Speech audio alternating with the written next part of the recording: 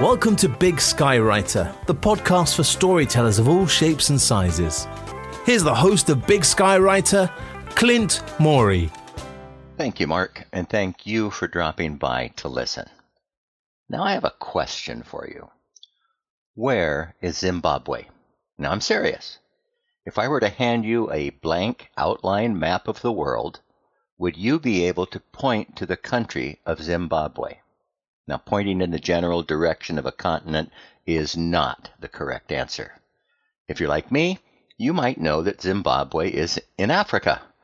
But if you're like me, you couldn't point to exactly where in Africa it is located. Now, here's a description of the location from Britannica. Zimbabwe shares a 125-mile border on the south with the Republic of South Africa and is bounded on the northwest and west by Botswana, on the north by Zambia, and on the northeast and east by Mozambique. Does that help you? Or do you have difficulty knowing where those other countries are located? Now for me, I knew where South Africa was, and I had a good idea where Mozambique was, but I had no idea where Botswana or Zambia were located. So here's an outline map of Africa with Zimbabwe highlighted. If you're listening on the podcast, you can't see it, but if you're looking at my newsletter, you'll see a picture of it. I hope your geographical knowledge is better than mine, but this episode of the Big Sky Writer is not about geography. It's about the economy. And most of us are probably aware that our country is going through some difficult economic times, and the immediate future doesn't look promising. Okay, what is coming to our economy looks terrible. And trust me on this, it's not Putin's fault.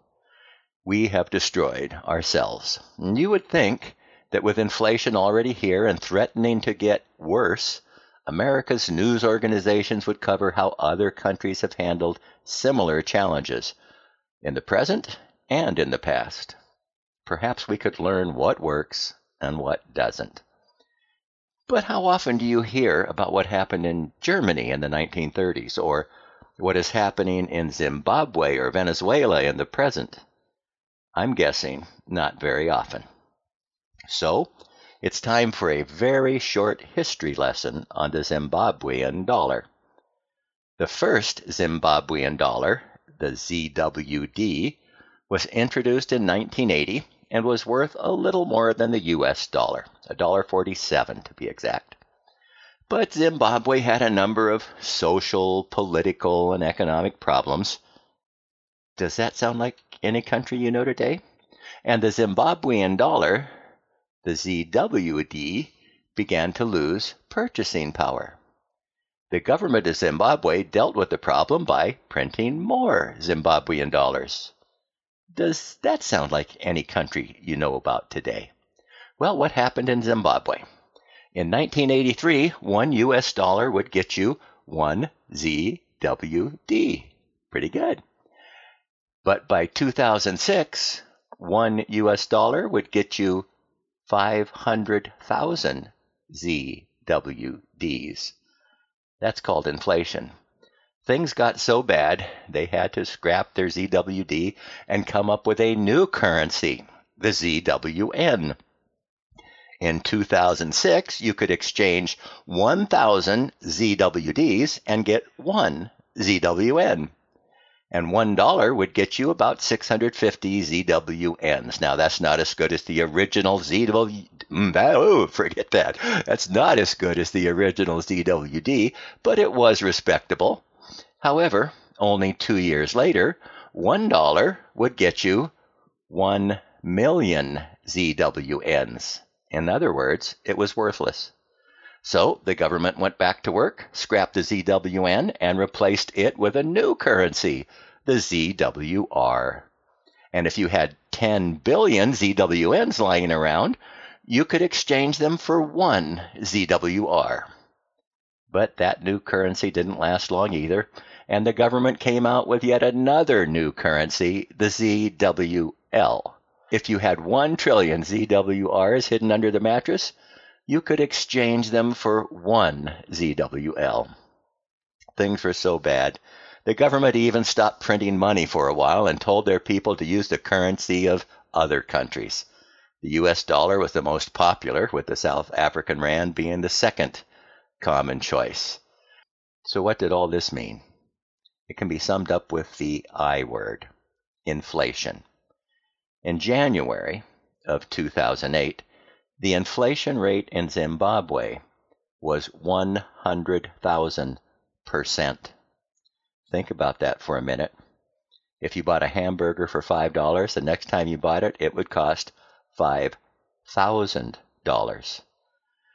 But things got worse. 4 months later, the inflation rate in Zimbabwe was 1,000,000%. That $5 hamburger would now cost $50,000. And only 2 months after that, the inflation rate had risen to 250,000,000%.